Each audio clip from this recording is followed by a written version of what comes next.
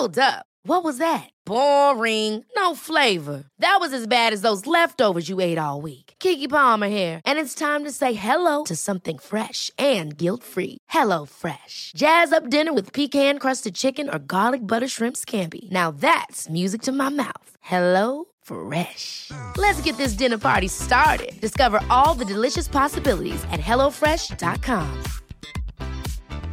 I'm Sandra, and I'm just the professional your small business was looking for. But you didn't hire me because you didn't use LinkedIn Jobs. LinkedIn has professionals you can't find anywhere else, including those who aren't actively looking for a new job, but might be open to the perfect role, like me. In a given month, over 70% of LinkedIn users don't visit other leading job sites. So if you're not looking on LinkedIn, you'll miss out on great candidates like Sandra. Start hiring professionals like a professional. Post your free job on linkedin.com/achieve today.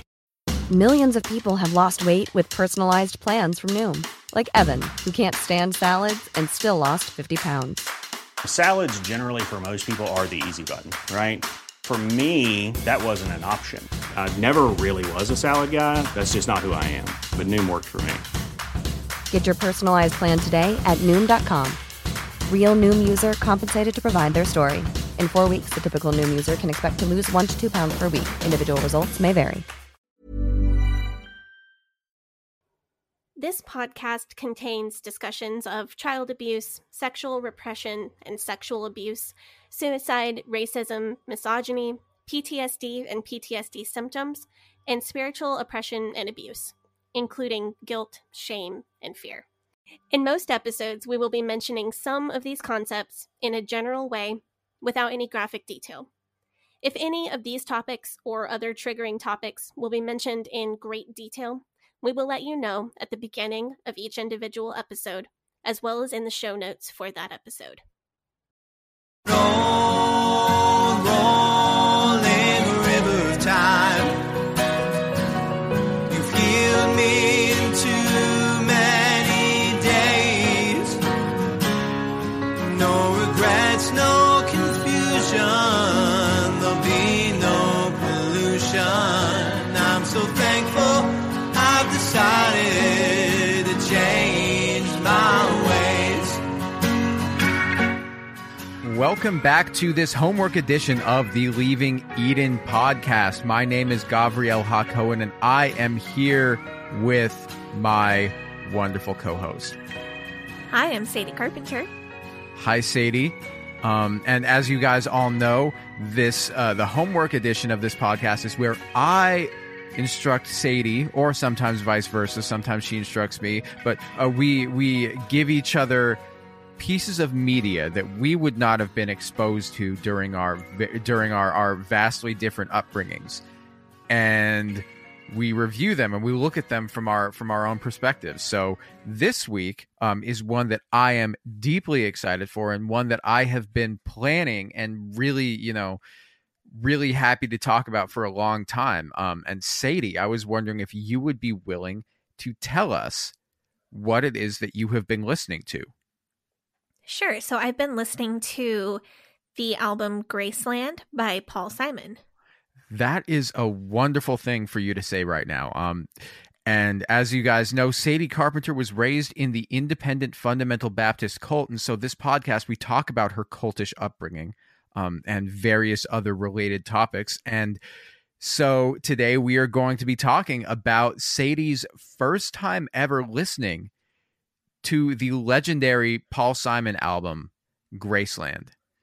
And I you can hear in my voice, I could not be more excited to talk about this topic, because this is an album that is very near and dear to my heart. But before we get into that, I just want to say that the Leaving Eden podcast is a fully independent podcast. We work hard to bring you episodes every single week.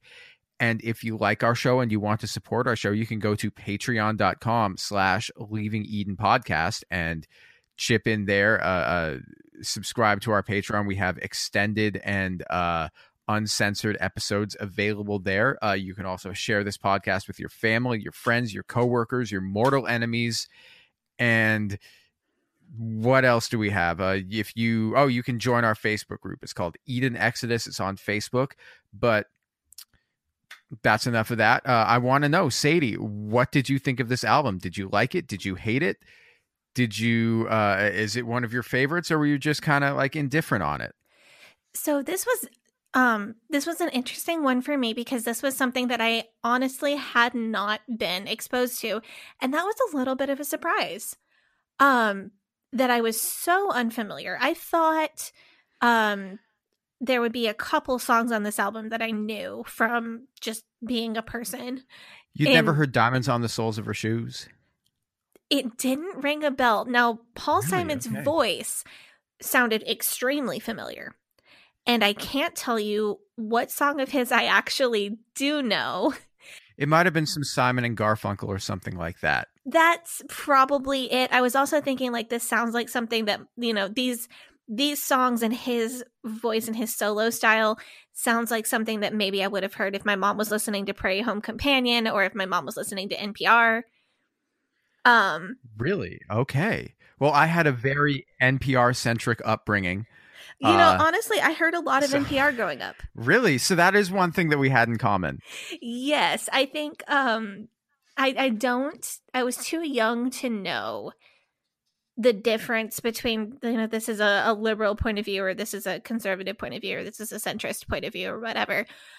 So I couldn't tell you if my parents were like changing the channel if something came on that conflicted with their views or if they were kind of just letting it go by. I was too young to know the difference. But when we lived in Iowa, my family had long drives to and from church and to and from school because, you know, in rural or semi-rural Iowa, a 45-minute drive to church is not considered a long distance because it's just something that you do. Yeah, it's just what you do. So living further from the church and living further from the school, that was what my parents listened to on the radio if my mom was driving us home from school or driving us to school in the morning. Was Really? that sort of radio program. And I think, and it gave me a love for radio, which I think maybe shows up in me being a podcast host. What do you know? Your upbringing prepared you for your future career in more ways than one. I mean, I think so because I do love radio, but that's a digression there. As far as this album, I thought it was fun. I thought some of the songs I felt really resonated with me. Some of the songs I felt really didn't resonate with me. So it was very, I wouldn't say hit or miss because there was only one or two songs on this record that I didn't like at all. But I would say it was some were a better hit than others. And then the other songs on the record were just kind of like, yeah, that's a fun song. That's cool. Okay. Well, that's interesting take. See, for me, it's interesting to hear somebody listen to this for the first time and then you hear what their opinions on it are. Because for me, in a future episode that we've already recorded but that we haven't put out yet, that you won't have heard by this time, I mentioned that the earliest thing that I can remember is sitting in the back of my parents' car and we're going to the beach and the Beatles is playing on the car stereo. But it could very well, like, if circumstances were slightly different, it very well could have been this album that was playing on the car stereo and not the Beatles instead. Like, that's how often this album was playing when I was growing up. This album was playing all the time. Like, I cannot hardly remember a time in my life when I did not know every single song on this record. Because it came out in 1986 and I was born in 1993, and it was like my parents loved it. Like, my dad, when he was growing up, his favorite music was like folk music, was like Bob Dylan, Simon and Garfunkel. So, you know, Paul Simon goes solo. My dad's a huge Paul Simon fan. And, you know, my parents in the 80s, they were like going to see Simon and Garfunkel concerts. When they had that reunion tour, my dad would go see Paul Simon. My mom would go see Paul Simon. So that was like, this was like an artist that they really loved. And this was an album that was really legendary, is regarded as, you know, one of the most legendary albums of all time. So it's really fun for me to hear somebody, okay, this is what you heard. And this is what you thought when you first heard it. So this was kind of one of those soundtrack of your life records. Oh, absolutely. Okay. So yeah, because now I'm thinking like, oh yeah, the soundtrack of my life record was the fundamental difference, Sadie. I don't know what that is, but I'm We'll really get there. excited to eventually hear about that. All of our ex-Fundy listeners immediately laughed. I guarantee it. So, getting right into let's get into this right here, because I picked this album because it is a ubiquitous pop album, a very successful pop album. And also, so the way that this album was made was Paul Simon was inspired by a tape of music that he heard that came from Black musicians in South Africa in the 1980s. And this was during a time when it was apartheid in South Africa, a very brutal regime, a very oppressive regime in which there was a minority white population, ruling over the majority Black population, the native population, just with an iron fist, incredibly brutal. And so he heard this tape of Black musicians in South Africa, and he was just like, these beats of this music is just so infectious. And he had to go to South Africa to collaborate with these musicians. So I picked this album because in one of our early episodes, I think it was the second episode, we talked about how the IFB, Sadie's cult, the Independent Fundamental Baptist cult, told her that music that came out of Africa was music that was like demonic, in some way demonic. Do you want to go into detail about that?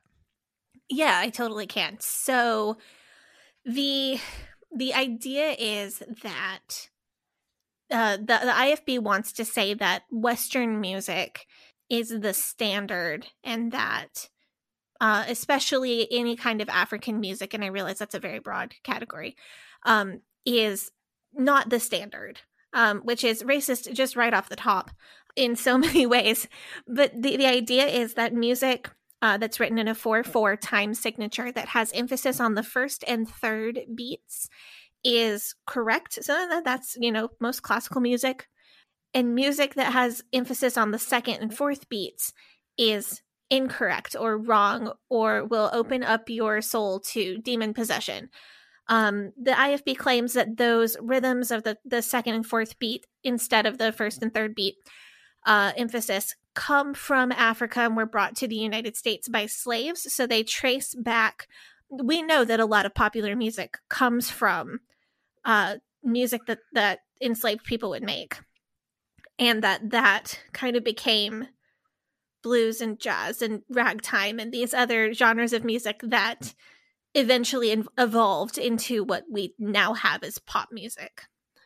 But the IFB wants to, and some other Christian groups will make that a sinister thing, that when those enslaved people were still living in Africa, that their music was demonic. So they believe that many, if not all, people who live in Africa are possessed by demons and are worshiping demons.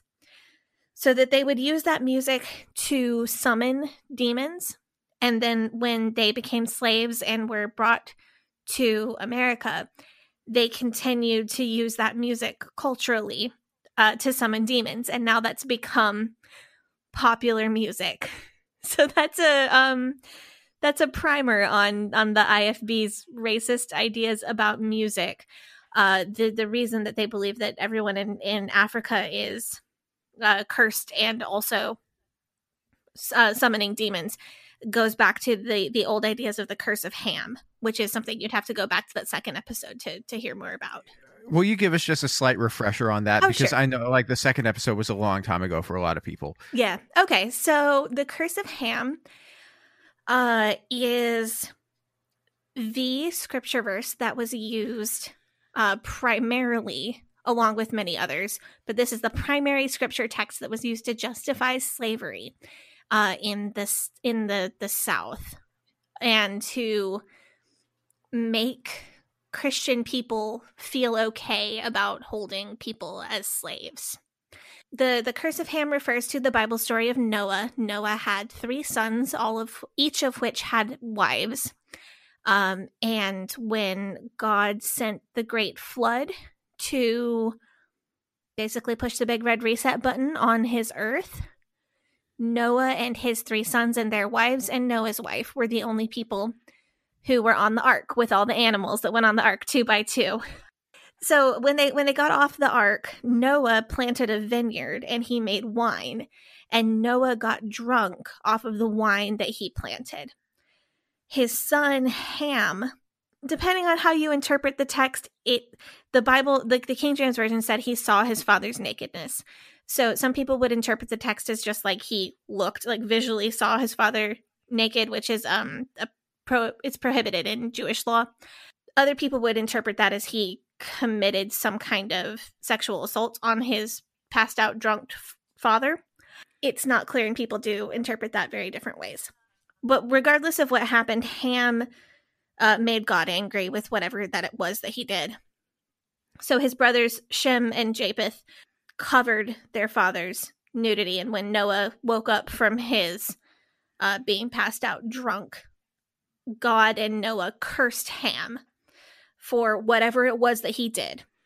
And they said that Ham would be a servant to his brothers Shem and Japheth, and that curse would go on to the 3rd and 4th generation of Ham's descendants, and that his brothers would be blessed and that he would be cursed.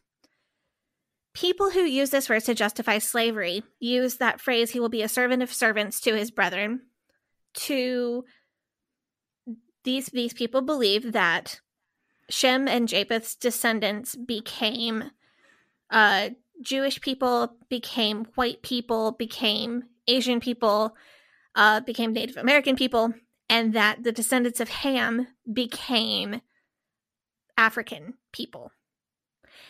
So they believe that curse, even though scripturally it says it goes to the 3rd and 4th generation, they believe that curse is perpetual, and therefore any person who has white skin is able to make someone with dark skin a servant to them.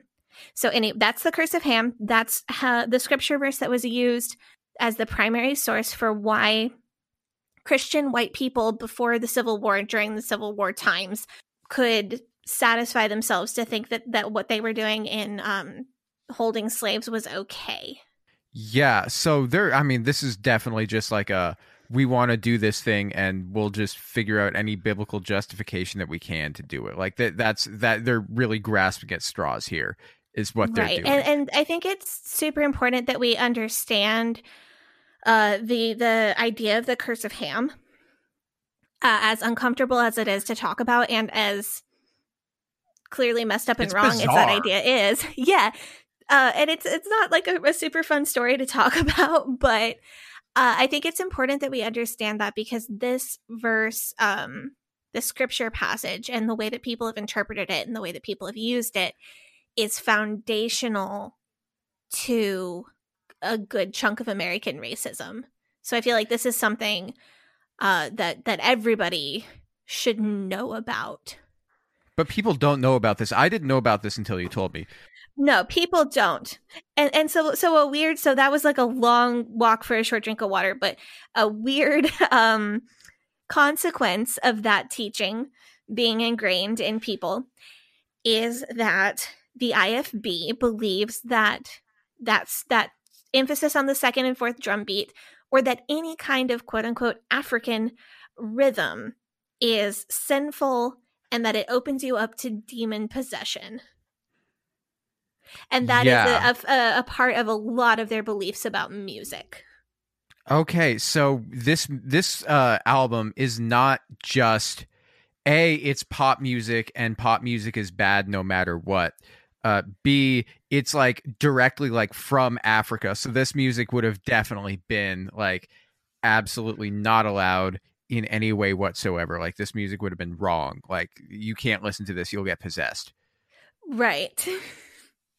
And this album was everywhere. So the third thing that I want to talk about here is in an episode where we talked about your education, we talked about ACE, Advanced Christian Education, this private company that was doing these Christian education that's popular with the type of school that Sadie was raised in, and as well as Christian homeschooling. One of the things that they talked about was that they had pro-apartheid propaganda within their education. And I want to take a look at that. Like, what were you taught about South African apartheid when you were growing up?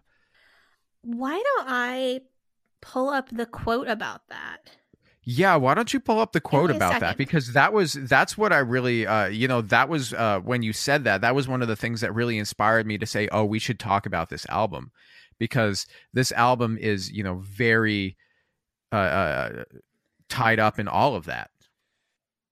Give me just a moment. I'm going to sort through the ACE document here and see if I can find the quote about apartheid. I found it. Yes. Okay, so you found the quote. So what does that quote say? So this is what my high school textbook had to say about apartheid in South Africa. The apartheid policy, quoting, "The apartheid policy of South Africa is a modern example of this principle. Under the apartheid system, the population of 5 million whites controls most of the nation's wealth. If apartheid were done away with, the 20 million blacks who are not taxpayers would be given the privilege of voting. Within a short period of time, they would control the government and the means of taxation. The power to tax is the power to destroy. Heavy taxation could become a burden to the property owners who actually finance the government and provide jobs. Economics is the major reason that apartheid exists. Some people want to abolish apartheid immediately. That action would certainly alter the situation in South Africa, but would not improve it." So there we go. Yeah, that hurt me to listen to a little bit. Yeah, it hurt to read. It hurt to read, man. Apartheid. South African apartheid was, if you, I guess we were both born after the apartheid regime in South Africa ended. So, but like, so it was still in my high school textbook as like a current thing. So that's interesting. Yeah, they just didn't go in and change that. But I wasn't aware that it was over until I was an adult. Ooh. Yeah. But so that's what my textbooks had to say about it. And obviously, we all know, or many of us know, that apartheid did eventually, I believe, was it 1990, 1991, came to an end, due in large part to a massive international movement to really put pressure on this really repressive and terribly racist and violent government that was, basically keeping all of these people imprisoned. This majority native population imprisoned. So basically, during the history of this album, basically Paul Simon heard a tape of it was called, I think it was Jive Hits Volume 2. So it was these accordion jive records. This township jive music is what it was known as. He heard this music. And he had a tape of it, and it was his favorite music to listen to. And so he decided, I want to go and collaborate with these musicians down here. And so in 1985, during, the height of the violence of this apartheid regime, Paul Simon goes to South Africa to go collaborate with these black musicians who are, living in this terrible situation. And there was, so I was reading about this album a little bit, and there was apparently a lot of controversy because there was a boycott on South Africa, which I just saw talked about in The Crown. Yeah, so we're going to talk about that a little bit later. Oh, okay. Let's go, you know what? Let's go right into talking about the music itself. So which songs on this album were your favorites? Which ones maybe you didn't like so much? I really liked The Boy in the Bubble. Oh, yeah. So the first one, we're coming out of the gate. Really great track. I felt like it was a strong opener, but the thing that I loved about that is that this song, no, I am not going to cry on this podcast today. This song expressed that we can be living in times that are both wonderful and terrible. I think this song, he talked about kind of some of the practical effects of apartheid that he saw while he was recording this album in South Africa, talking about soldiers in the streets. Yeah, so that's what you took from that. But he was also talking about the boy in the bubble and the baby that was given a heart transplant from a baboon, and he was holding those up as like as miraculous or magical. And I thought what I got out of that is that you know, I think right now with the pandemic and everything we can tend to kind of think we're just living in times that are terrible. And you know, we're living through a time of pandemic, and that has been difficult on everybody, and some people much more than others. And but we're living in a time where a vaccine has been made. That's pretty astounding how quickly they were able to do that, and that, you know, they've made some scientific advancements, like with like the laser that they shot you with to get the vaccine in you. Yeah, that's true. And it was not the Jewish space laser that they shot me with. No. Just to let everyone know. Yeah. No, you haven't had your turn with the Jewish space laser, have you? No. You guys all better watch out when I do, though. But I thought that was a neat thing to express, because like I can get caught up in thinking this time is terrible, but this is, you know, this time is terrible and wonderful, and terrible and wonderful. And I thought that was a nice perspective. Isn't it marvelous, you know, how a really good songwriter can come in and make something that, you know, seems really relevant at the time, and then you go forward 30 years almost. Or I guess more than 30 years now, but you go forward that many years and it's like, oh, wow, this still rings absolutely just as true as it did back then. And it feels that song, really, that song was, I don't know, I thought it was a neat message for the times that we currently live in. And you've also mentioned before that you know, your parents would have an accordion laying around the house. So like, I do play accordion, yes.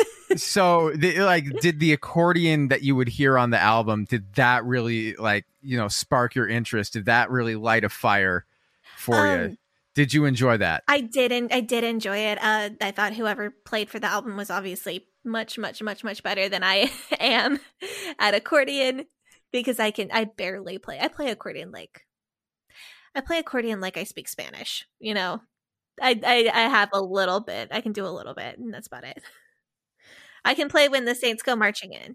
The guy who played accordion on that song, I don't want to. I might butcher his name here, because he's not actually South African. He is from the Kingdom of Lesotho, which is, fun fact, one of 3 fully enclosed countries on the face of the earth, the other 2 being Vatican City and San Marino. But Lesotho is a small country that is fully surrounded by South Africa. This guy's name is Ferere Motloheloa. Motloheloa is I believe I'm pronouncing that correctly. Deepest apologies if I mispronounce that. And that when, like, Paul Simon heard this song was like at least the accordion part to this song was already a song that existed. And so Paul Simon said, I want, you know, to take this song and then make it into, you know, my song. So he got this guy to come and play it. And then he, you know, took the elements from that song that already existed, sort of in the same way that people do sampling now, is they'll take a piece of a song that already exists and recontextualize it.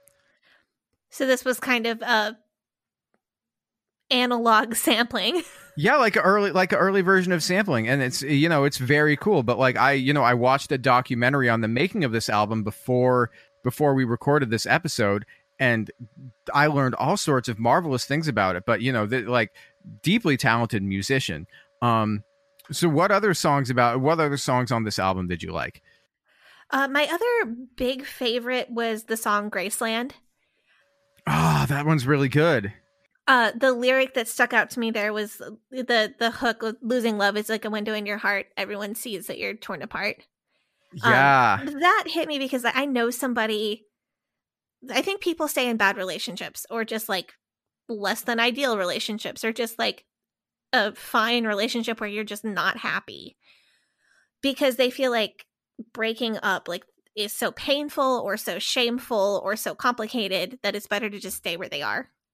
Yeah. Like, I know somebody who kind of serially does this.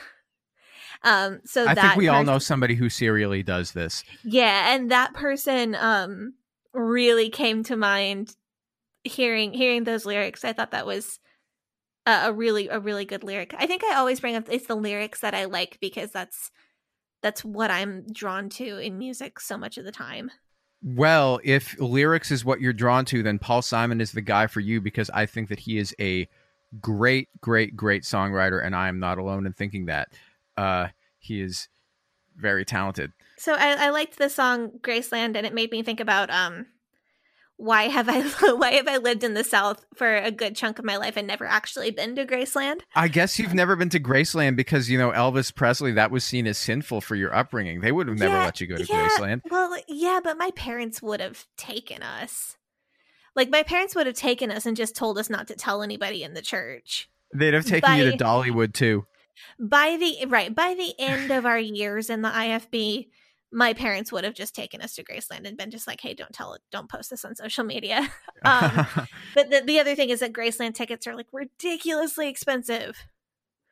So I don't know. I think that's now on my list of things that I want to see.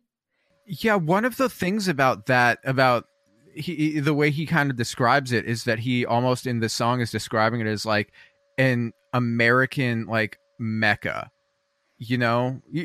Like that all of these people, we're bound to Graceland. We're bound and Graceland, we all will be received in Graceland. Sort of like an American Mecca, an American like Jerusalem, a place where you make a pilgrimage to. And I think that must have been an older perception of the place, because that's not the perception that I've ever had of Graceland. Like what I've heard about it from people who have been there is that it's in the middle of, it's not in an affluent neighborhood. It's in a very poor neighborhood in Memphis, and that it's, you go during the daytime because the car probably gets smashed and grabbed at night. And I don't know how accurate any of this is, but this is like the perception that people have of Graceland now. I've heard that the mansion is not in good repair. I've heard. Well, Elvis has kind of fallen out of fashion, hasn't he? Right. Well, I think what's in fashion now is Marilyn Monroe. Really? Yeah. I haven't seen much of that, but okay.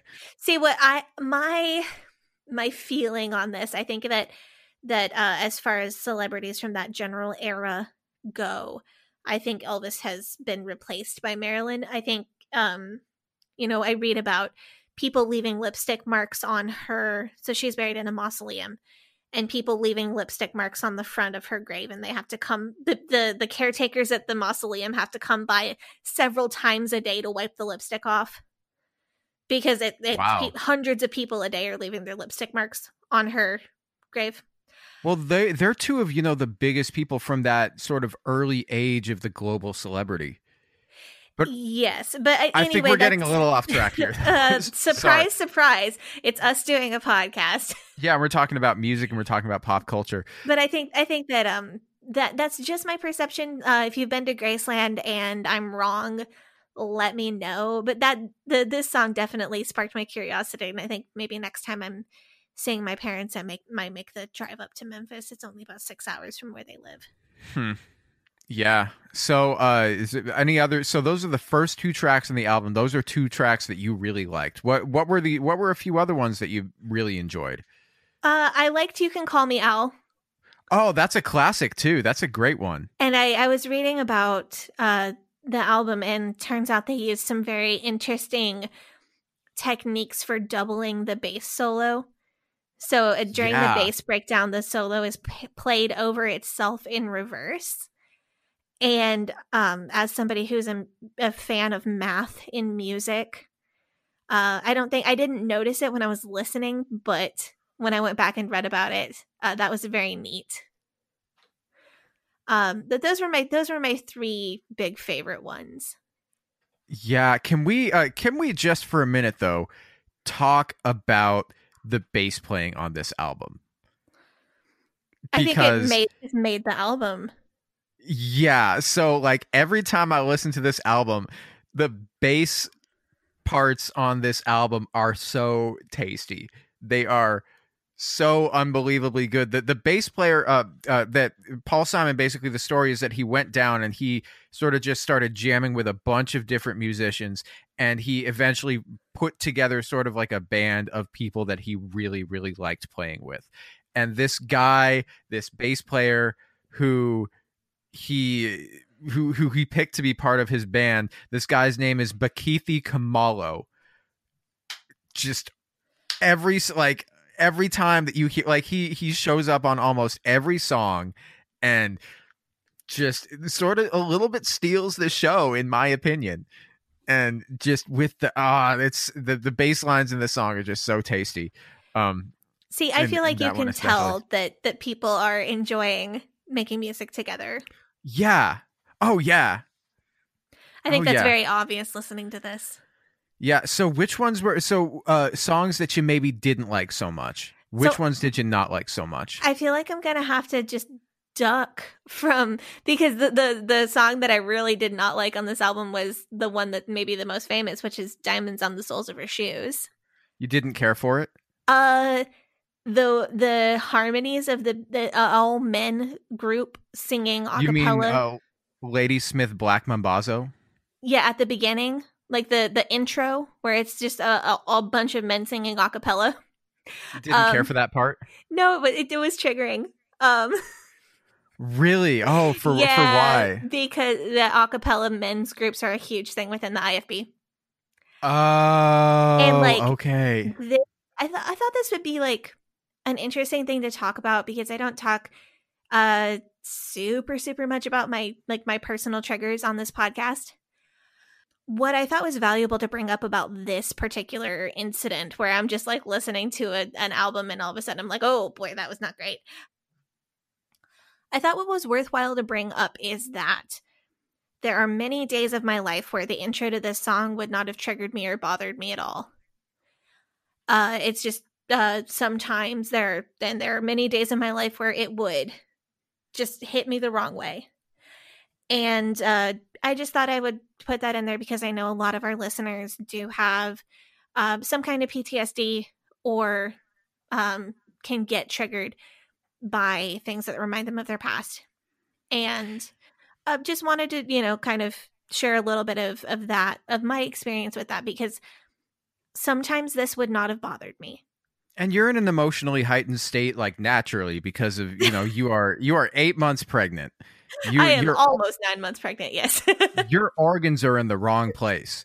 I can confirm that none of my organs are in the right place. You're always like, everything that you do, everything that you listen to is going to affect you. Your emotions are going to be times 10. That's just a product of physiology, and there's nothing that you can do about that. And I thought it was important, though, to express to those of our listeners who are kind of in the same boat as me, who do have PTSD or do get triggered by things that remind them of the IFB, that sometimes things just randomly get you, and that's normal, and that happens to me too. And sometimes what randomly gets you might be our show, and that's okay. And you can you have permission to deal with it and take care of yourself. We love you and we care for you, and we're here to support you, even if what we say ends up being triggering for you to listen to. And sometimes these things happen out of the blue, and you can feel, I sometimes feel a little bit guilty because it's, well, I should be over this, or that is such a small thing and such a harmless thing.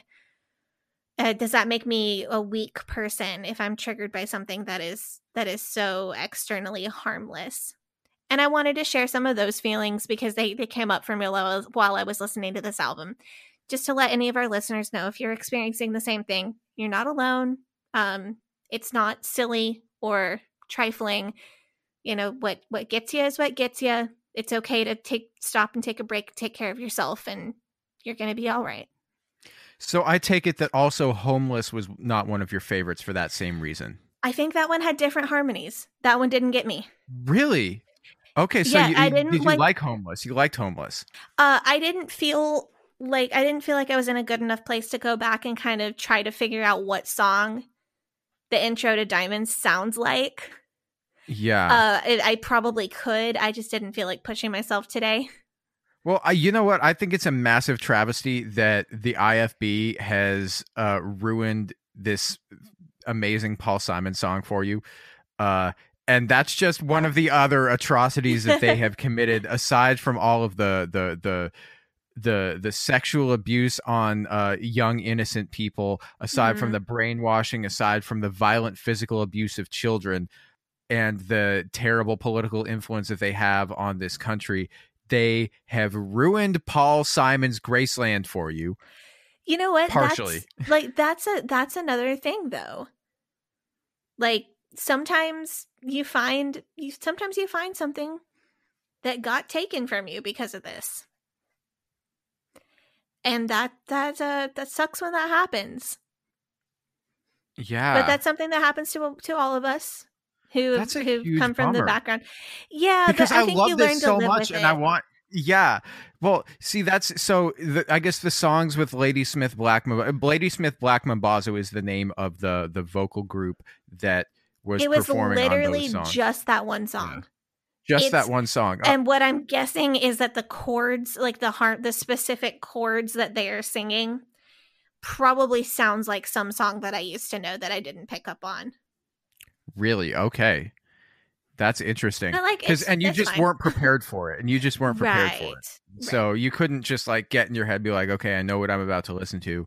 Let me mentally prepare for it. Yeah. So I just want to talk a little bit about that vocal group, though. They're called Ladysmith Black Mambazo. And their leader was this man named Joseph Shabalala, who sadly died about a year ago. At the ripe old age of 79 years. So he lived a long and I guess much of his life was living under an oppressive regime, but for the later part of his life, for his last 20 or so years, you know, he was a successful musician, or 25 or so years, he was a successful musician who, because, you know, his vocal group that he was the founder and leader of was featured so heavily on this Paul Simon album, and they're singing in I guess there is this Zulu tradition of men's vocal groups that are similar to this, and because his group was featured so heavily on this album, it led to that group getting a massive international music career, and you know they would perform all over the place, you know, and they won Grammys. They would tour the world just by themselves, not even with Paul Simon, and you know, and really a lot of people in the world became exposed to this kind of music, and they're like, oh wow, this Ladysmith Black Mambazo, they're really great. And you know, they would record with other artists as well, and it ended up being a great thing for them. But and you know, I remember seeing them on Sesame Street when I was a kid. Yeah, I feel like I remember having heard of this group in other places. I can't place exactly where. Yeah. But I do feel like I've heard of them in many other places. Absolutely. So you didn't care for the ones with Ladysmith Black Mambazo on them so much. I guess Diamonds you didn't care for. Homeless you thought was all right, but it wasn't your favorite. Which other ones were maybe not your favorites? So the songs that come on the back half of the album, I feel like my focus was broken by Diamonds on the Soles of Her Shoes. So I feel like I don't have as much to say about the back half. So a lot of those were kind of just like, oh yeah, that was fine. It was fun, whatever. So you couldn't really get into the deep listening. Right. But I did have something to say about I Know What I Know. Did you like that one? I liked the counterpoint. It was a little bit Bach, which is, and as a pianist, if my high school piano teacher happens to be listening, that lady forced me to play Bach counterpoint inventions, and Bach pieces, and I hated it. And I gave her so much attitude about not wanting to do it her way and not wanting to play those pieces at all. And I gave her an unbelievable amount of attitude.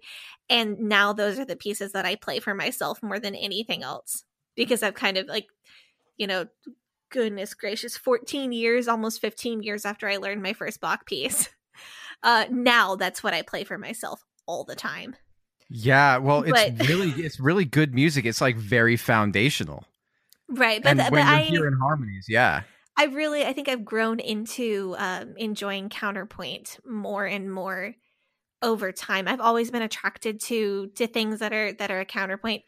But the older I get, the more I love it. And the more that's what I want to play for myself when I just sit down to play music for myself. And this song I thought had the most counterpoint between the different instruments. The little repeating sections that kind of overflow and overrun each other. I like thought that like that part. Might have been compositionally my favorite song.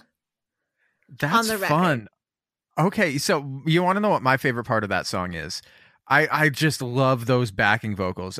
See, that's my least favorite part on the song because it makes it harder for me to hear the instruments that are doing like cool mathematical stuff that I want to focus on. Really? Okay. Yeah. That's so funny because see, it's just so funny that we listen for different things in the music. Like when I listen to music, I'm just like, I want to hear somebody who I want to hear somebody who knows what their sound is and doing that sound in a really killer kind of way. And so when I listen to this song, what I'm listening for is the song was based on a song by the group General MD Sharinda and the Gaza Sisters, and they're this I guess the South African singing group, the South African band, and so that's who was singing the backing vocals on it. And maybe if we listen to it from like an ear that's used to listening to Western music, you were like, oh, that sounds a little bit out of tune, but this is like the sound that this is like their sound, this is like their traditional sound. And so for me, I hear somebody that's like, we know what kind of music that we're doing, and like we have this sound very specifically. We are really like everything that we're doing is rooted in our identity, and then just done very well. And so that's something for me. Every time I hear it, I'm just like dancing along to the ooh ooh ooh ooh ooh, that part of it. Right. And I feel like I almost kind of automatically tune that out. Really? Because of the way I was raised. I was raised with a lot of instrumental music around. And I was raised without a lot of these more complicated rhythms, without the type of rhythm that you find more often in popular music. So what my brain is kind of primed to listen for is two or more instruments that are playing off of each other. And I'm kind of seeing my husband thinks I'm totally crazy every time I say this, but when I hear music, I'm seeing the sheet music in my head, like a piano roll.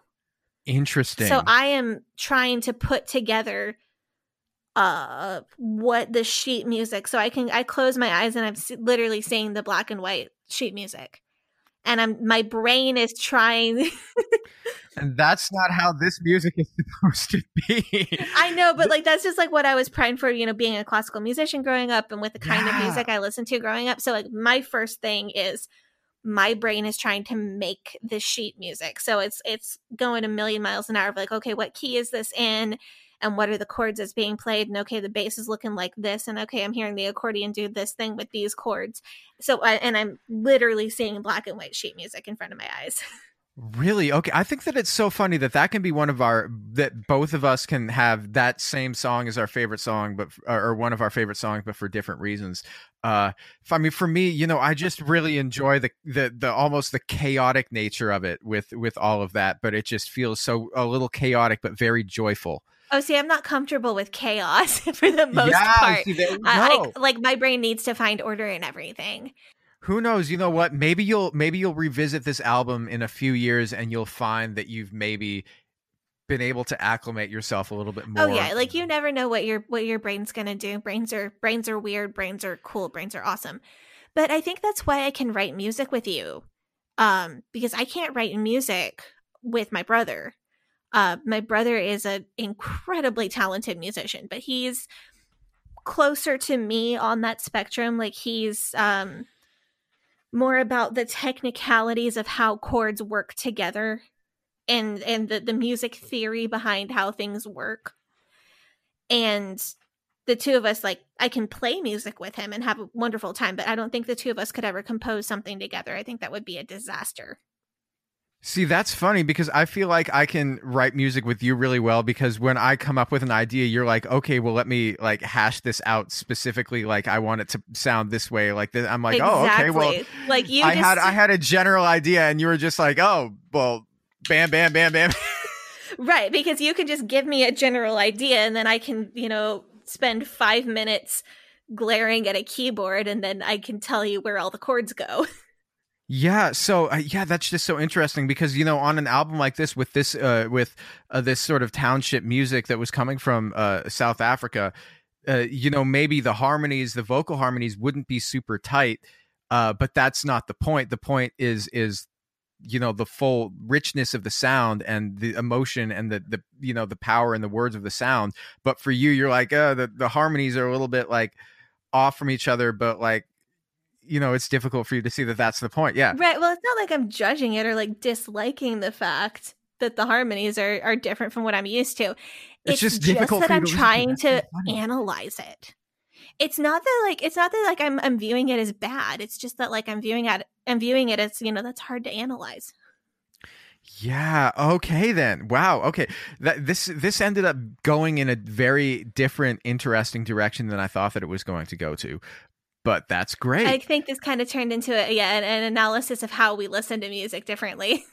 But you know what? An album like this, where it has so many different elements coming into it, that's a great way to look at how different ways that because we can both get a lot of enjoyment out of listening to the same album, but for completely different reasons. Right. So, I kind of analyze everything because I'm just, while we're talking about this, I'm thinking about listening to, super heavy metal music with my husband, and just trying to sit there and teach him to direct like a band director would with the proper okay, no, well, if it's 12/8, you use this hand shape, and you use nobody's this ever hand conducted form, metal except for me. Because I haven't, I've been teaching. So like I analyze, It's not just this, I analyze everything that I listen to, even when I totally don't need to. But I'm sitting there literally listening to Slayer, and I'm like, okay, so this is what key it's in, and this is how you compositionally analyze Raining Blood by Slayer.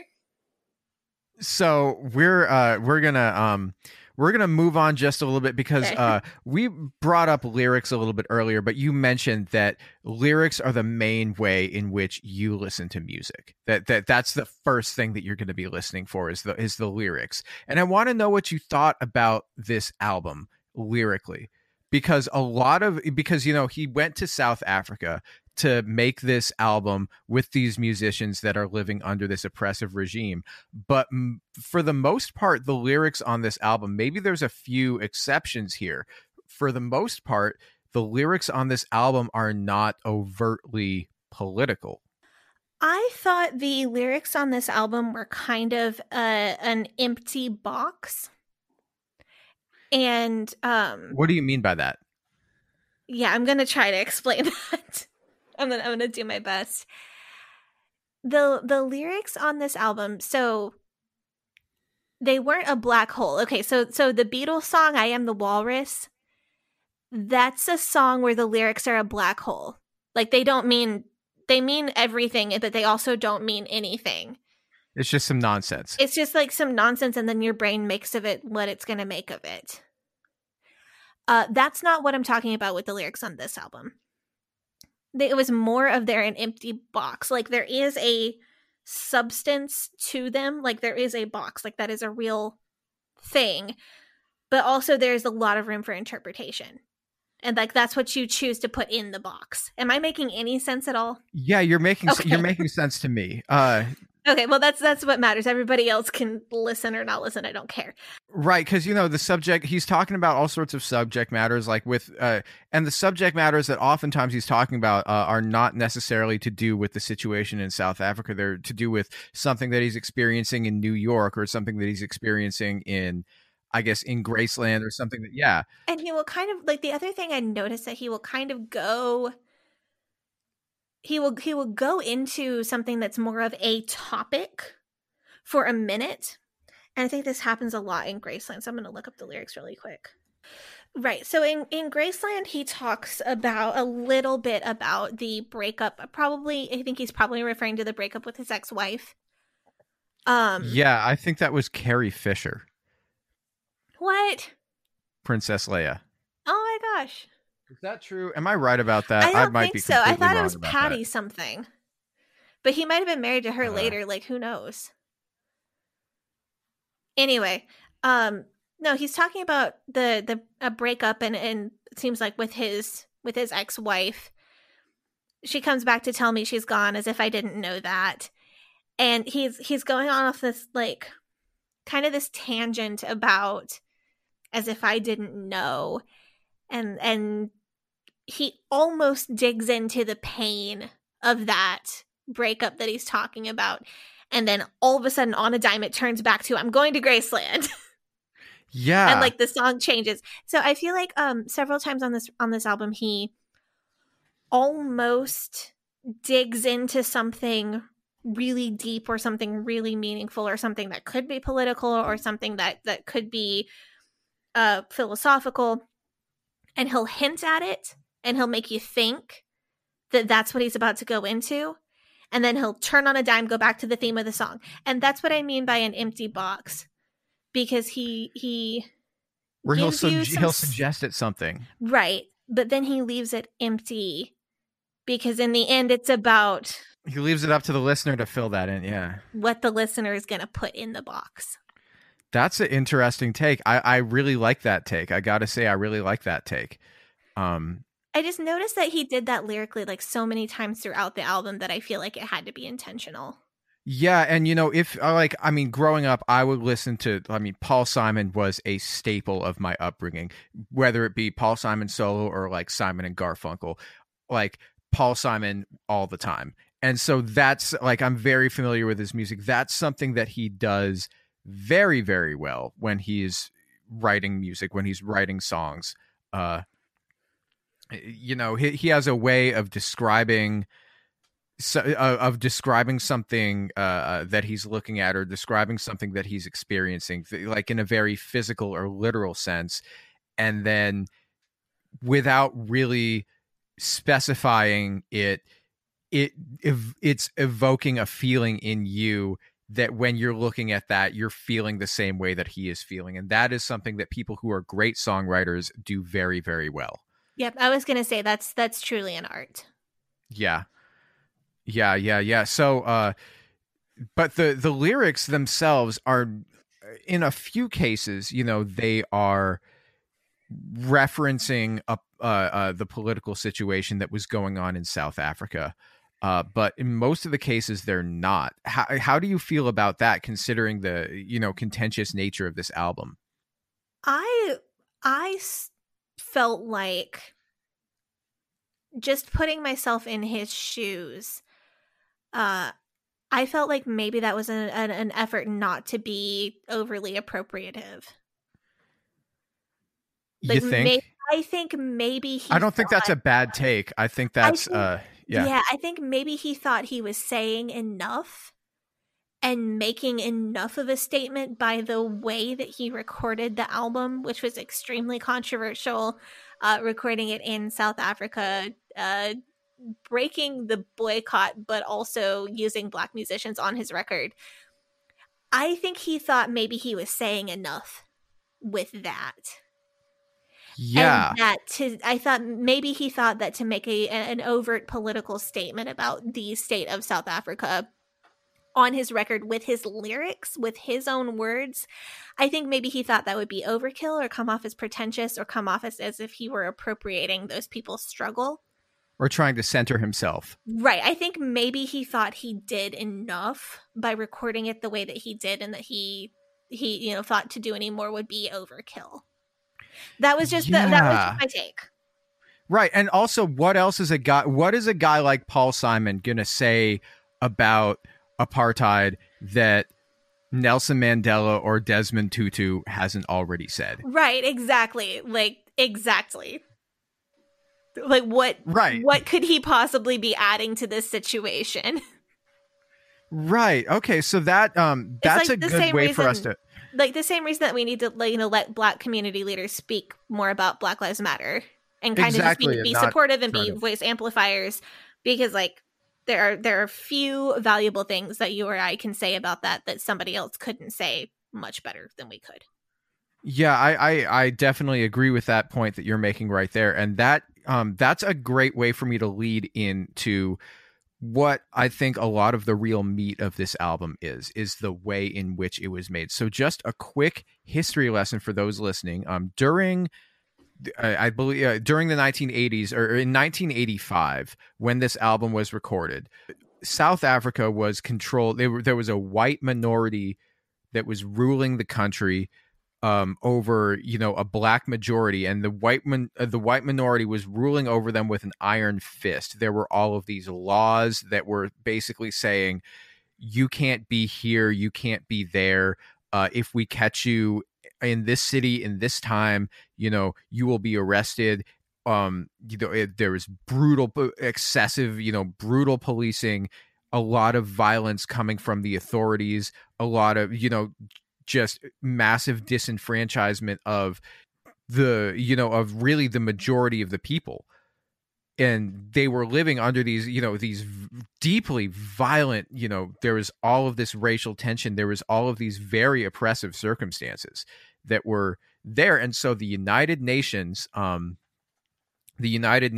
instituted a full boycott of South Africa. So that meant like no importing of goods from South Africa, no normalizing of relations with politicians from South Africa, no working with artists from South Africa. So, and this ban was supported by the I guess it was the party in exile, the African National Congress, which was the anti-apartheid party, but they were exiled. I believe that they were made illegal in the country.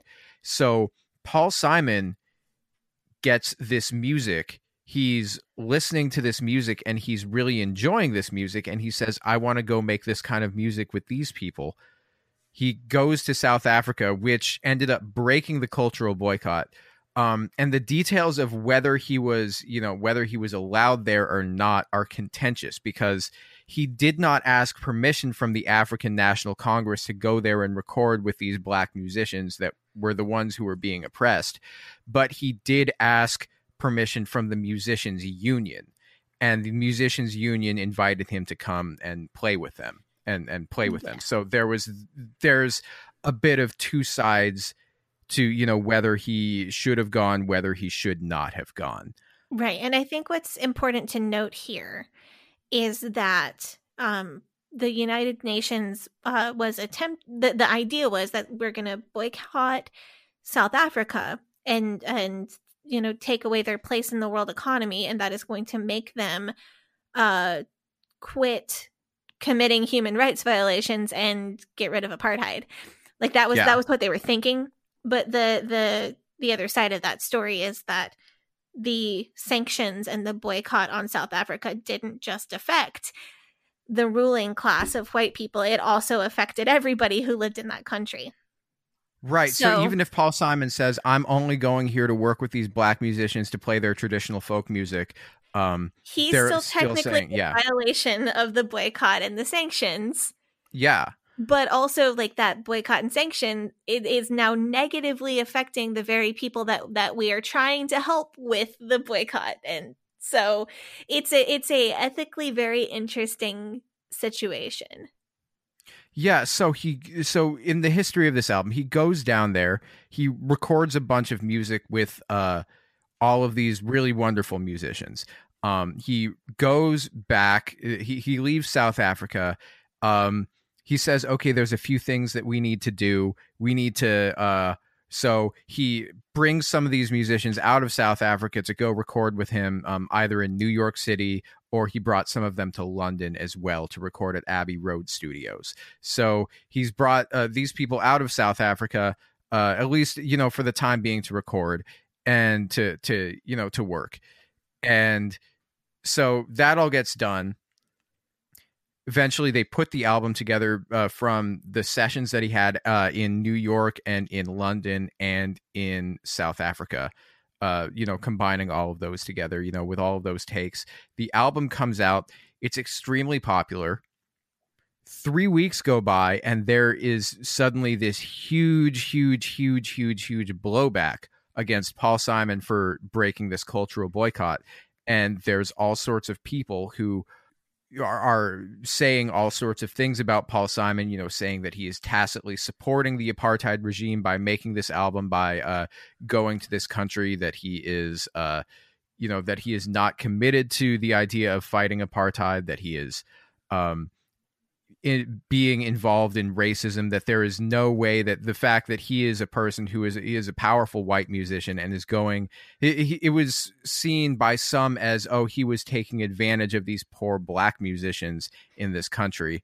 Which certainly doesn't seem to have been his intention. No. You can't know what somebody else is intending or thinking. That's certainly not how it came off to me, but right. And if you look at the way that he made everybody who was who worked on the album, he paid them 3 times scale for, so scale is the sort of going rate, is seen as the going rate for what you make if you were like a session musician. He paid them 3 times that for the work that they were doing, and if they had a hand in writing one of the songs, or if it was one of their songs that he sort of took and recontextualized to be one of his songs, they got the songwriting credit for that song. So so there was shared songwriting credits for all of these songs that which really is a must. Like, if he hadn't done that, we would be talking about this album in a very different way. Yeah, that would have been extremely exploitative if he had not done that properly.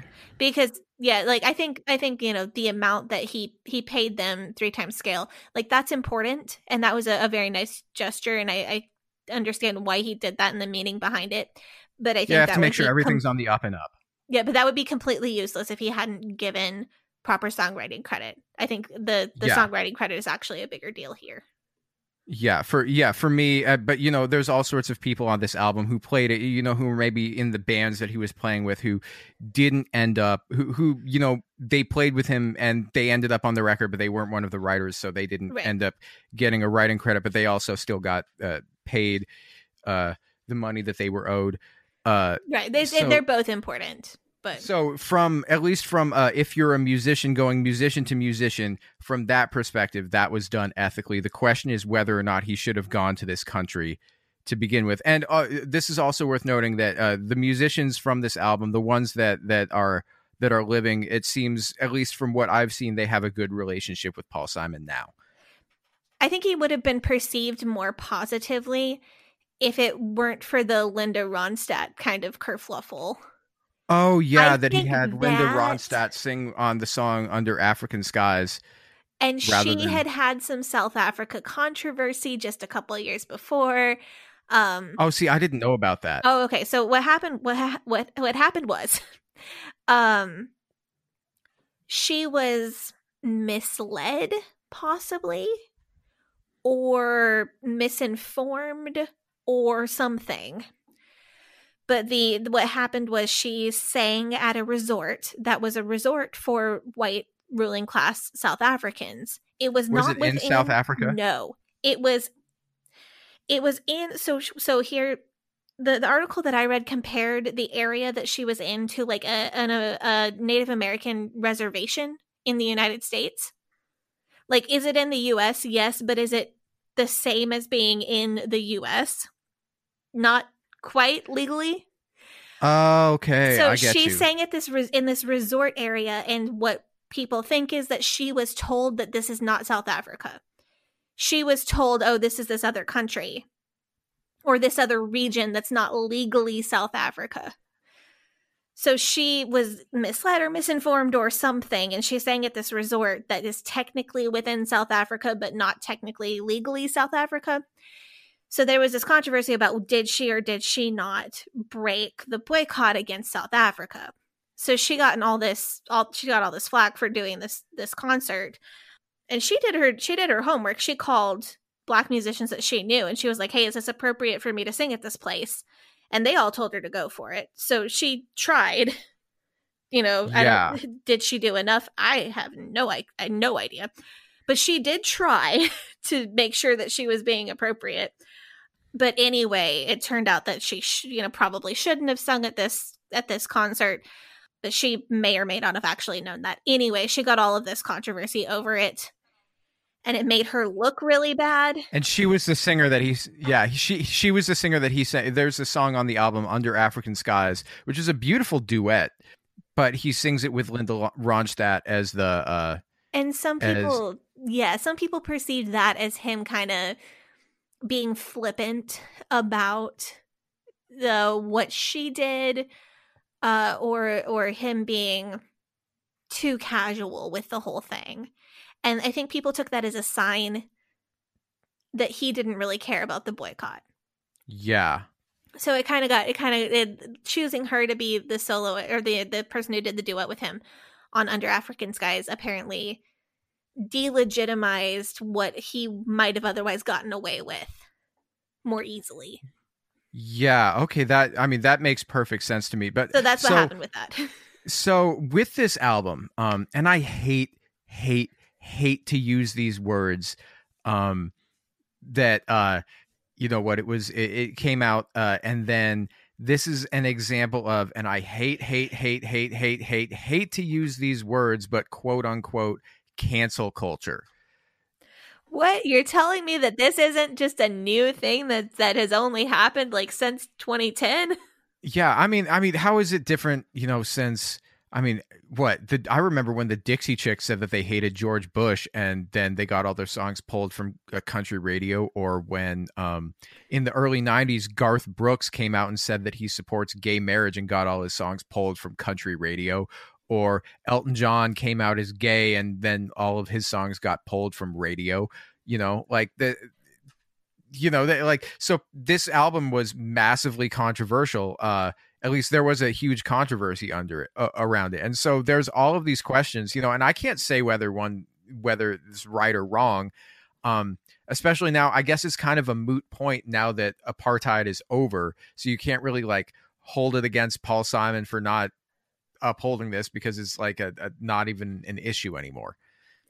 See, I think that it's not our place to try to sit here and say, oh, this was right, this was wrong, because we're not experts anyway. I'm with you 100% on that. But I think it's important it's valid to study what happened, why there was a controversy, because that's more interesting. I think that so many people, they have to have an opinion about everything, and they have to sit in judgment of oh, Paul Simon did the right thing or he did the wrong thing. And especially if you're a public figure, you're expected to have the right opinions about everything. So you end up with a lot of celebrities. Yeah. And that's so exhausting. Yeah. You end up with a lot of celebrities, who, they don't they have not done research into a lot of these issues that they're talking about. And then they talk about them. And then people are actually, you're completely off base here. And then they have to do an apology video. Then they have to do an apology video, and they don't know or then their apology video also doesn't get to it. And then they're just you know what? I'm going to take a break for social media for 3 weeks. And then they come back and pretend it didn't happen. But that's sort of what goes on. That's exactly it. And I think rather than having to have an opinion, I do not feel at all compelled to tell you if Paul Simon was right or wrong. I can tell I love this album. I almost feel like it's none of my business. I feel like what's so much more interesting is understanding the complex issues that surrounded the making of this album. And I think the more that you understand about history, the more that helps you contextualize things that happen in your present. And I think that's actually useful, much more useful than my bullshit opinion on whether Paul Simon is right or wrong on something that he did, 35 years ago. Yeah. And so I think that this is a literal example, because when people use the term quote unquote politically correct, so often we hear people be oh, it's not PC, not politically correct, in reference to somebody saying something aggressively and intentionally racist or sexist or homophobic under the under the cover of trying to be provocative or whatever. I don't know. I think this is a truer form here, because right here we have what is a very large looming political campaign, or at least like a political strategy which is intended to advance this agenda. And the agenda, of course, ending apartheid is good, whether or not the strategy itself is the right strategy. I'm not a political, like I'm not a politician. I'm not a political expert. I can't say whether that's right or wrong. But there'll be like a broader looming ideology, and maybe an artist bucking that ideology is often seen as harmful or as malicious or as as intentionally going against what is the right thing to do, regardless of the specifics, regardless of the specific reason. And I think that's a better example of being provocative than just being like, oh, stop policing comedy. You know what I'm saying? Yeah, like I think that this album it's more provocative, and it's frankly more interesting than Joe Schmo who wants to be like, oh, I want to be a stand-up comedian, but why can't I say the N-word on stage even though I'm white? Why can't I use up. like this Brent. Or that slur on stage? Like, and then people are like, dude, you shouldn't do that. And he's like, stop policing comedy. Shut up, Trent. Right. Well, You're like not what's so funny. much more, it's so much more interesting. It's talking about this album. Yes. Like it's not that like, it's just that's frankly just so uninteresting at this point. Yeah. So like an artist, like in the case of this album, like an artist like Paul Simon will get branded by some heavyweight voices as an apartheid apologist because he doesn't necessarily agree with all of the specifics of the directive that they're saying. Like he can be like, well, I feel like I'm okay if I go to this country and I only work with the black musicians and I only work to try and empower them and try to bring their culture outward, and show it to the rest of the world that, because during this time, I feel like a lot of people, when they thought of Africa, they're just like, oh, starving children dying in a hole. Like, we have to go there. We have to save them, and right. And Paul Simon is showing a very different view. Even, on people living under the most oppressive of conditions, that there is joy there is culture there is beauty there. And maybe it takes a guy like Paul Simon to expose that to them, and because, they're not going to go out and seek it. You know what this kind of makes me think of? What? This makes me think of a step or a bus stop on my journey of getting out of the IFB. Tell me about it. A place that I kind of passed through a couple of years ago. So the phrase that we have all heard a million times in reference to the IFB is, do you know for sure, do you know 100% sure if you died today that you would go to heaven? You're expected to be 100% sure about your salvation. You're expected to know the ins and outs of why we don't, for women, we don't wear pants, or why we don't listen to music with the evil demonic 2 and 4 drum beat, or why we don't go to movies, or why we don't hold hands before we're married, or why we don't drink wine, or it is like on and on and on. You're expected to know the ins and outs of all of these teachings. Yeah. And what that leads you to believe as a child who grows up in that movement is that you're expected to know everything. And it can really give you some serious anxiety. It'll give you some complex too. Yeah, when you don't know. Like, to not know, like when I first got out of the IFB, I felt like I was incapable of saying the phrase, I don't know. And it terrified me. Really? Right. So, oh yeah, like I felt like I was terrified to say, I don't know. Especially about like, okay, is it moral for women to wear pants or not? And for me, before I got to the point where I am now, where it's like, of course it's moral, it's fine, who cares? Put clothes on your body, make yourself happy, go live your life. But before I got to that point, being in the phase where is it moral to wear pants if you're a woman, to be in that phase where I had to say I don't know was so terrifying. Yeah, it was just so scary. And I think that, learning to say that you don't know, I think for people who weren't raised IFB, maybe it applies more to the political issues or the canceling issues that we were talking about a moment ago. But for those of us who were raised in the IFB, this can be a lesson to us as well, because it can be very, very hard to say that you don't know. And if you don't know something, people can be like, what do you mean you don't know? The information's out there. Like, do the research, read theory. Like, God. Right. It's like, I sound okay, like yes. Yes, but I've only had the internet for like 3 years, okay? Right. No. But the connection is, though, that being on one side of a thing or the other side of the thing is simple. Yeah. Whether you're right or whether you're wrong, kind of going all the way one direction and then sticking to it. I'm not saying it's easy, but it is simple. That's often the simple it's incredibly solution. easy. And it is often the easy solution. It's not always, but it is often the easy solution.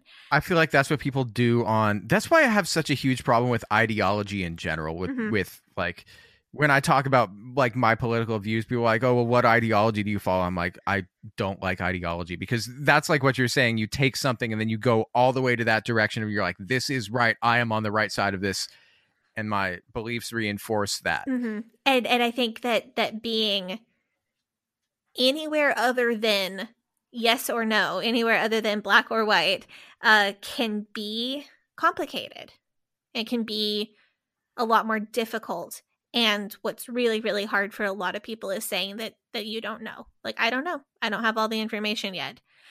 That can be really, really difficult. But I think that one thing that really comes to light when you talk about this album, as well as many other topics, is that sometimes it's worth it to sometimes that nuanced point of view is really, really worth it. Of course, if you have a nuanced point of view, a lot of times people will just like tar you and call you names on Twitter and say, let's see, I'm trying to think of all of the political names that I've been called on Twitter. I've been called a fascist. I've been called a Nazi, which was fun. I've been called, let's see, neoliberal shill, leftist, communist, Marxist scum. I've been called a neocon. I've been called like every sort of pejorative term that people use for somebody of a political ideology that they don't agree with. It's like, if you don't agree with like the basic, it's just like saying I don't agree with the exact fundamentals of the fundamentals of the Christian faith. Right. If well, I was going to say, follow that, then it's I very am a much heathen. Right. Well, it's very much the same if you're a progressive Christian, because I have massive differences, usually complete 180-degree differences, with a lot of Christians, even a lot of Catholics. I have very, very great political differences with, even some moral differences with. And my views line up more with people who are progressive and often people who are not religious. However, I am religious, so I tend to, sometimes I feel like I get it from both sides, because fellow Christians want to call me immoral or want to call me straight up wrong for the beliefs that I have. So recently I got into a little tiny beef on Twitter with somebody who also professes to be Christian, over trans identities, trans people. I was saying, no.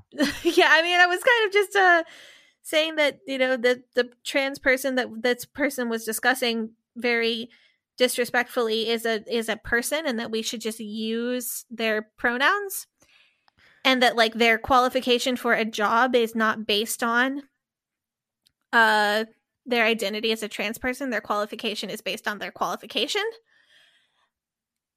And that, and this Christian person was just kind of attacking me. That's a spicy take that you had there. I know. Not it's like really. such a like crazy take. I feel like calling somebody by their right pronouns is just like calling somebody by their name. Yeah, like, that's very much what it is. Yeah. But this Christian person was just attacking me about, well, God didn't make that person trans, and they shouldn't have a job because of their status as a transgender person, and like attacking me because I'm clearly not a Christian because I don't believe so they're that playing God No True hates Scotsman with you. trans people, right? And I'm like, so and I know that reminds me of some people beef who that are- I got it. Oh man. well, people who are progressive would have my back on that, right? Because Yeah. people who are, people who are progressive believe, love, and support trans people and use their correct name and pronouns and know that that is just one factor of their life and it doesn't qualify them or disqualify them for a job. But those same progressive people who agree with me about this trans person who for some reason needed to be the topic of discussion on Twitter that day, they think that I'm backwards and they think that I'm wrong for professing Christianity. So it feels very isolating sometimes though, because I find value in the ideas of the Christian faith, but I don't find value in hating trans people. Sometimes I feel like I don't know enough people who kind of are in that position where I am. Well, I'm sure that there are plenty of people who listen to this podcast who are in the same exact position as you are. And if you listen to this podcast and you are in the same exact position as Sadie is in, we see you and we appreciate you and you're doing good. This has been like a super vulnerable episode, dude. This has been a great episode. We came here to talk about Paul Simon. We came here to talk about apartheid. We came here to talk about pop music, and we ended up talking about so much more. But I think that's all the time that we have for today. This has been probably one of my favorite homework episodes that we have ever done. Well, the last one that we did was probably my favorite one. So really, the Captain Underpants? No, the Sheffy one. Sheffy. But I'm glad that we got that. Glad that you got that experience as well. And sadly, this is the last homework episode that we're going to be doing for several months. I think probably 2 months. We'll probably have the next one coming out in May because Sadie, as you no doubt know if you've gotten this far into the show, is very much with child. She, and so at the time that this the child episode that has the coming hiccups right now. Yeah, Oh, that God. child. That sounds unpleasant. It's not that bad. So the child that shall be emerging from her womb into the world very, very soon. So what we have done, but we plan to give her quite a bit of time off. But in order for us to keep coming out with episodes, we have to pre-record a ton of episodes and then just have them scheduled. So we can't really just be like, oh, do you want to review something this week? So we're going to cut back to doing 1 episode a week instead of 2. And if you don't like it, well, we've spoiled you. So yeah, we will pick back up with homework. Probably May. Yeah, at some point after the baby comes, when we get the baby when I get the baby on a good schedule and find out if they will sleep through recording an episode or not. Yeah. We'll see. Yeah, we'll have to figure something out, but that'll be fine. Anyway, until that time, you can still listen to our regular episodes, which will be coming out every single Monday, and that is extremely excited.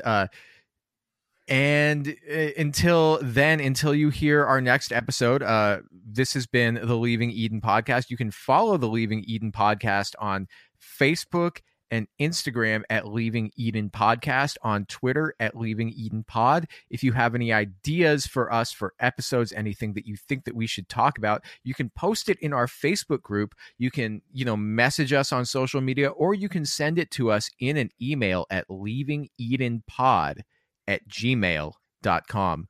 Sadie, would you like to plug your social media? Yeah, you can follow me on Instagram at Sadie Carpenter Music, on Twitter at HellYesSadie, or on TikTok at Sadie Carpenter 1. I've given up on trying to find a cool name. There is one more new social media app that Sadie and I are both on because we are very cool, and you can follow both of us there. I know you're scoffing right now, but this app is like, I love this app. I haven't messed with it yet because it was the weekend. I'm telling you. Okay, Sadie and I are both on Clubhouse now. That's right. We're on Clubhouse. We got the invites. And if you're cool enough to have an invite, and you have an iPhone, then you can follow us on Clubhouse. And we plan sometime in the future, we're going to, host some rooms on Clubhouse and talk about stuff. And you can, maybe we'll have like an interfaith solidarity room or something. You can just come and talk to us. We'll have great conversations on there. Sadie, what's your Clubhouse handle? Is it Hell Yeah, Sadie? Yeah, it's the same as my Twitter. Yeah, and my handle on Clubhouse is the same as all of my other handles, which is at GAVRIELHACOHEN.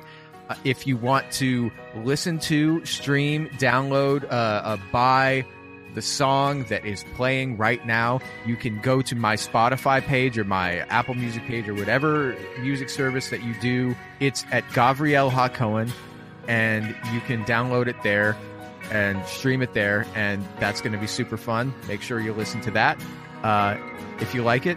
And until next time, we hope that you have a good day. Bye-bye.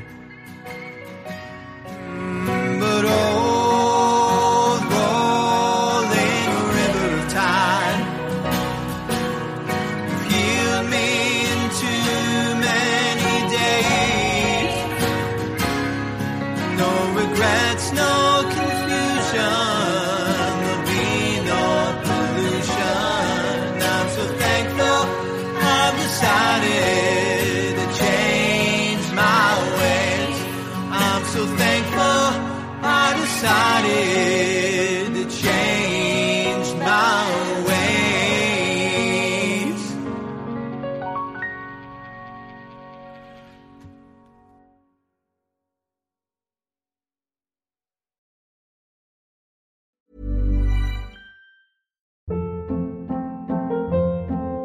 Hold up. What was that? Boring. No flavor. That was as bad as those leftovers you ate all week. Keke Palmer here. And it's time to say hello to something fresh and guilt-free. Hello Fresh. Jazz up dinner with pecan-crusted chicken or garlic butter shrimp scampi. Now that's music to my mouth. Hello Fresh. Let's get this dinner party started. Discover all the delicious possibilities at HelloFresh.com. Hi, I'm Daniel, founder of Pretty Litter. Cats and cat owners deserve better than any old-fashioned litter. That's why I teamed up with scientists and veterinarians to create Pretty Litter. Its innovative crystal formula has superior odor control and weighs up to 80% less than clay litter. Pretty Litter even monitors health by changing colors to help detect early signs of potential illness. It's the world's smartest kitty litter. Go to prettylitter.com and use code ACAST for 20% off your first order and a free cat toy. Terms and conditions apply. See site for details.